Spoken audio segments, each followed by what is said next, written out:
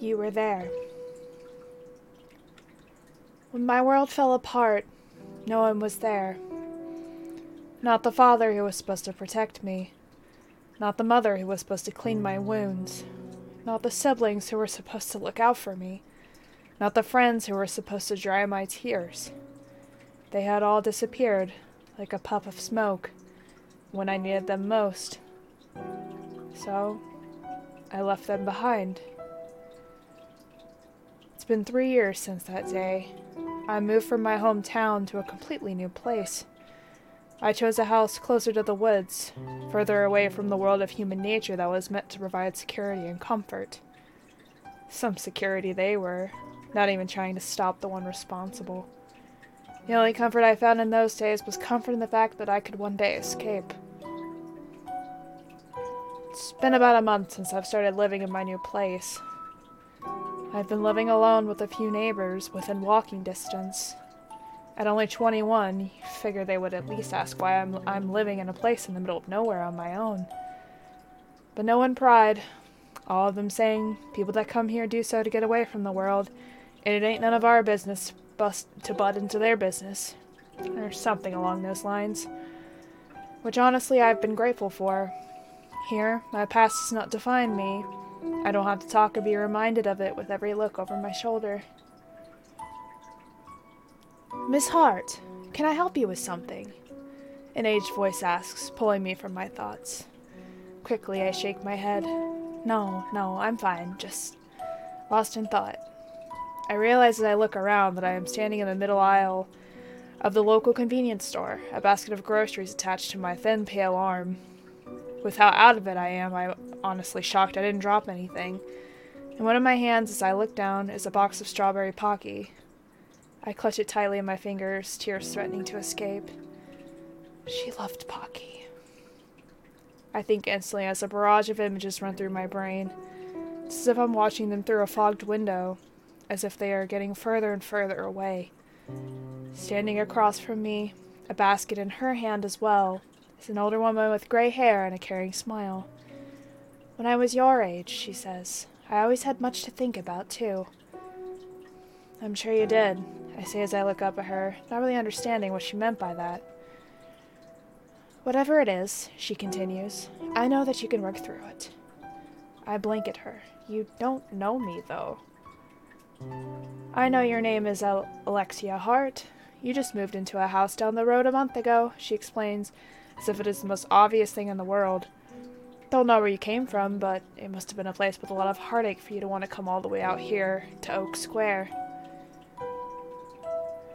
Of course, I've been shopping here since the first night I arrived. It's the only shopping center for quite a few miles, so it's not as if I have any other options. This lady has been running the store since then, and probably for quite a few years by her trained demeanor, so it's not unlikely she would know my name and be partial to my circumstances. I frown at my own stupidity. Right.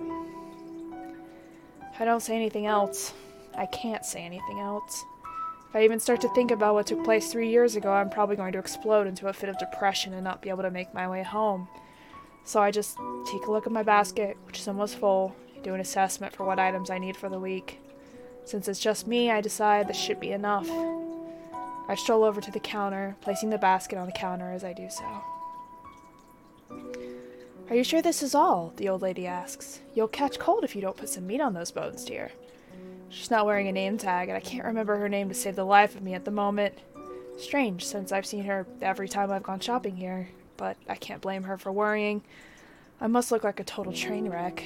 Bags under my icy eyes, my short, greasy blonde hair in disarray. My skin is pale and thin as a vampire's. I'm all right, ma'am, I assure her, but she doesn't seem appeased. She takes a look outside the window, a warm grin touching her face. I notice the clouds are beginning to blacken as the wind starts to rattle against the window pane. I should have known it was going to rain. Somehow it always does when I travel anywhere out here. Looks like it's going to storm. You should stay with me and my granddaughter for the night. Oh, no, I'll be fine, I assure her once more. No, I insist, she instantly deflects me with a raised hand. It's getting dark, and rain happens quickly out here. It'll be downpouring before you know it. I was just about to close the store anyways, and I have plenty of room. I look down on my phone, which out here is practically useless unless you are using the clock. There's barely any service anywhere, and I always have to wait till I get inside to connect to the Wi-Fi before I can communicate with anyone outside. Not that I have anyone to communicate to. I'm shocked to find that it is nearly 8 o'clock, closing time for the store. I really must have spaced out, as I generally never go shopping so close to dark. Something that tells me that no matter what I say to this lady is not going to budge. She truly has a heart of gold. Never have I ever seen her turn down someone in need.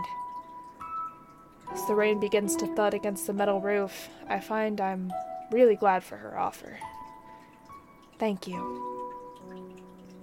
My pleasure, dear. She begins to ring up my order as I get out my wallet. I have just enough in it to pay her until next payday. Since coming out here, work hasn't exactly been easy.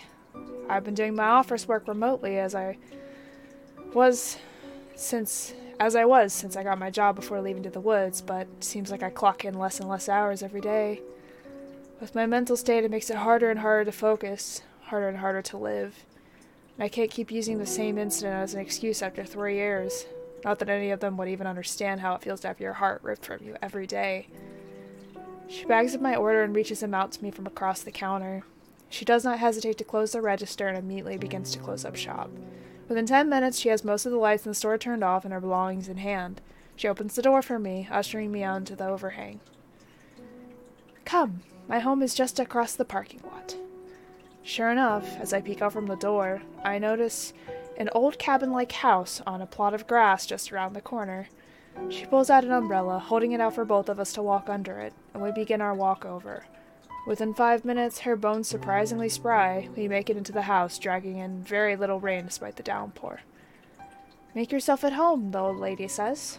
I'll make some tea. I bow silently to her, coat folded around my arms. My wrinkled black t-shirt and sweatshirt sure stand out in this old-fashioned place. I feel like I should be wrapped in either a shawl or plaid to even waltz in here. Nearly all the furniture is made out of wooden logs, the couches are stitched in old zigzags and covered in tasseled blankets, and there is a stone fireplace ready to be lit on the other side of the room. The lighting creates a beautiful aura of white light that illuminates me as I drop my sweatshirt on the rack and wipe my rain-stained hands on my stone-washed jeans. Sliding my feet out of my black combat boots, I stroll my way over to the couch and plop myself in between 2 overly large blankets. I instantly sink into the fabric and debate throwing a blanket over me. I know she said make yourself at home, but I've never been the type to touch people's things without permission. Though I couldn't resist the comfort of the couch at first glance. Within what feels like only moments, the lady comes back with a tray of tea and sits it onto the wooden coffee table. She pours me a cup and hands it out to me, then does the same for herself. She makes sure to open both containers of both cream and sugar before setting herself down gently on the couch. She throws one of the blankets around her before sipping in her tea. To be home. She gestures for me to grab the blanket and do the same, which I quickly do as soon as I gain permission. It's probably the most comforting blanket I have ever felt, free of itchiness and flyaway strings of fabric, though the bright red rose patterns on it are not doing my dark image any favors. I load my cup with cream and sugar and take a sip. Though I can't quite place it, it is some form of spiced black tea, and has an aroma of cinnamon. I can probably say with ease it is the most delicious tea I've ever had. I sigh in contentment, honestly truly feeling like home, like I never have before. Thank you, ma'am, I say, giving her a smile. You didn't have to do this. Of course I did, she says. And everyone around here calls me Dottie, so stick with that from now on. Ma'am makes me sound way older than I am. At this, I chuckle. Alright, Dottie, you can call me Alex. Alex, huh? She grins. Works for me. Honestly, though, she has a ton more life experiences. I feel like we carry the same energy. We both want to feel at home, in peace and quiet. We both don't like overly polite titles and prefer to stick to casual ones. We're just everyday people. Everyday people who have a history eating away at them, me with tormenting memories and her with age. So, Dottie, I say, curiosity eating away at me, have you always lived here? She shakes her head. I moved around quite a bit when I was a young girl. Had a father in the military, so we were always on the go because of his job. I loved it when I was younger, though, always getting to see something new every day. I would have loved that, I sigh. I had to stare at the same old houses outside my window every day with the same nosy neighbors. For some reason, even though they were so unhappy, they never divorced or moved. Crazy, right? People do strange things for love. Love. The word makes me clench tighter and look down into my half-empty cup. I bring the tip to my lips, but I drop it back down. The soft porcelain feel of it reminds me of her lips, of all I have lost. From your reaction, she says, hitting the nail on the head, you've lost someone, too. I bite my bottom lip, trying to keep the emotions from showing. Well, yeah. I won't say you're running away from your problems like other old geezers, she says. Moving isn't always about that, after all. Sometimes you have to get away just to see the world, to realize there is something else other than heartache if you look for it. Finally, I think, someone that understands. I just couldn't keep staying there. Every day reminded me of how I lost her, of how much she meant to me, how much she still means to me, how much I want to hold her again, kiss her again. The tears spring to my eyes, and I clench my hands shut over my mouth. I don't know what came over me, but I just blurred out my entire sob story to this old lady, especially the fact that I was intimate with a girl. Sorry. Don't be sorry, Alex, she consoles me.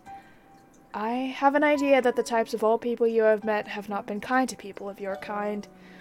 They see them as inferior, different, and therefore should be kept hidden. Such utter rubbish.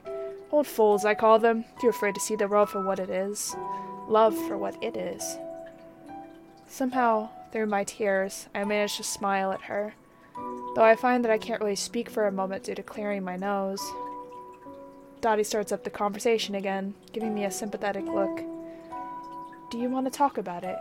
Before this moment, I never have. At least, not to anybody but the police and to my own thoughts. I never felt anybody would understand. No one would understand how tortured I felt, this pain that I feel, but now I feel like I'm talking to somebody that does, that can, even if I don't know her story. Her name was Claire. She was an angel. My angel. We started going out in my junior year of high school.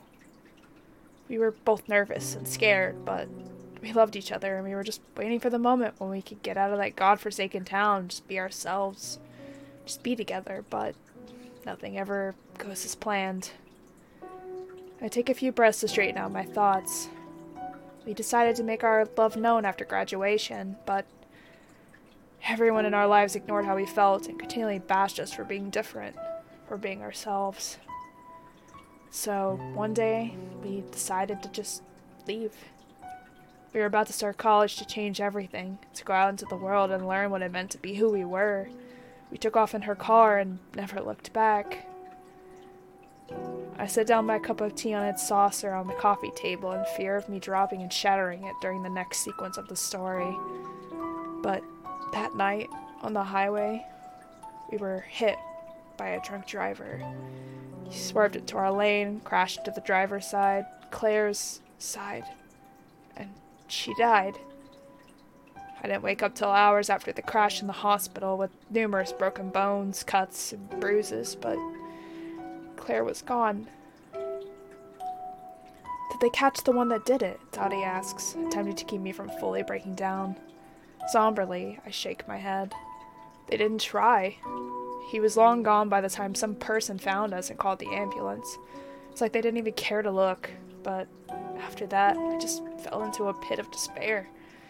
I never managed to get into college, and no one around even seemed to care that she was gone, how much I was hurting. They just blamed me, like it was inevitable this would happen, that it was because I chose to run away. Somehow I managed to get a job I didn't even like, hashing out numbers on a keyboard, but I'm inches away from being fired due to being unable to work due to my unstable mental health. And I moved out here to get away from all of the judgmental stares, but All in all, I don't even have anyone I love anymore. Anyone I can call home. At this point, I break entirely. The tears flow like a coursing river and spill all over Dottie's blanket. I try to stop my nose from leaking, but all I end up doing is sopping it up with the inside crease of my shirt's collar. I sob and sob, louder than I have since the day she died. I'm so sorry, I managed to squeak out to Dottie. But Dottie is not the least bit troubled by my outburst. She pulls me into a deep hug, like one of a mother, and fills me with as much warmth as she can manage in her old form. I'm so sorry, little one, she says sadly, for life to take so much love from you. I hug her back as tightly as I can, burying my face in her shoulder as I sob. I sob for what feels like hours, till my face becomes a runny red mess, and only then do I pull away from her embrace. She hands me a handkerchief from the coffee table with a smile, and begins to use it to wipe away my tears and snot, as only a dedicated mother would do. There, good as new, she says with a chuckle. Sometimes all you need is a good cry to change your perspective. I wouldn't exactly say good as new, but I definitely do feel better having gotten that out of my system. That someone was able to listen to my story and not outright blame and degrade me made me feel not alone for once. It felt good to be listened to be understood, to be comforted. Thank you, I tell her honestly. Thank you, Dottie. You're welcome, she says. And don't ever feel like your feelings don't matter. You were there, after all. Who else is going to be able to feel what you felt?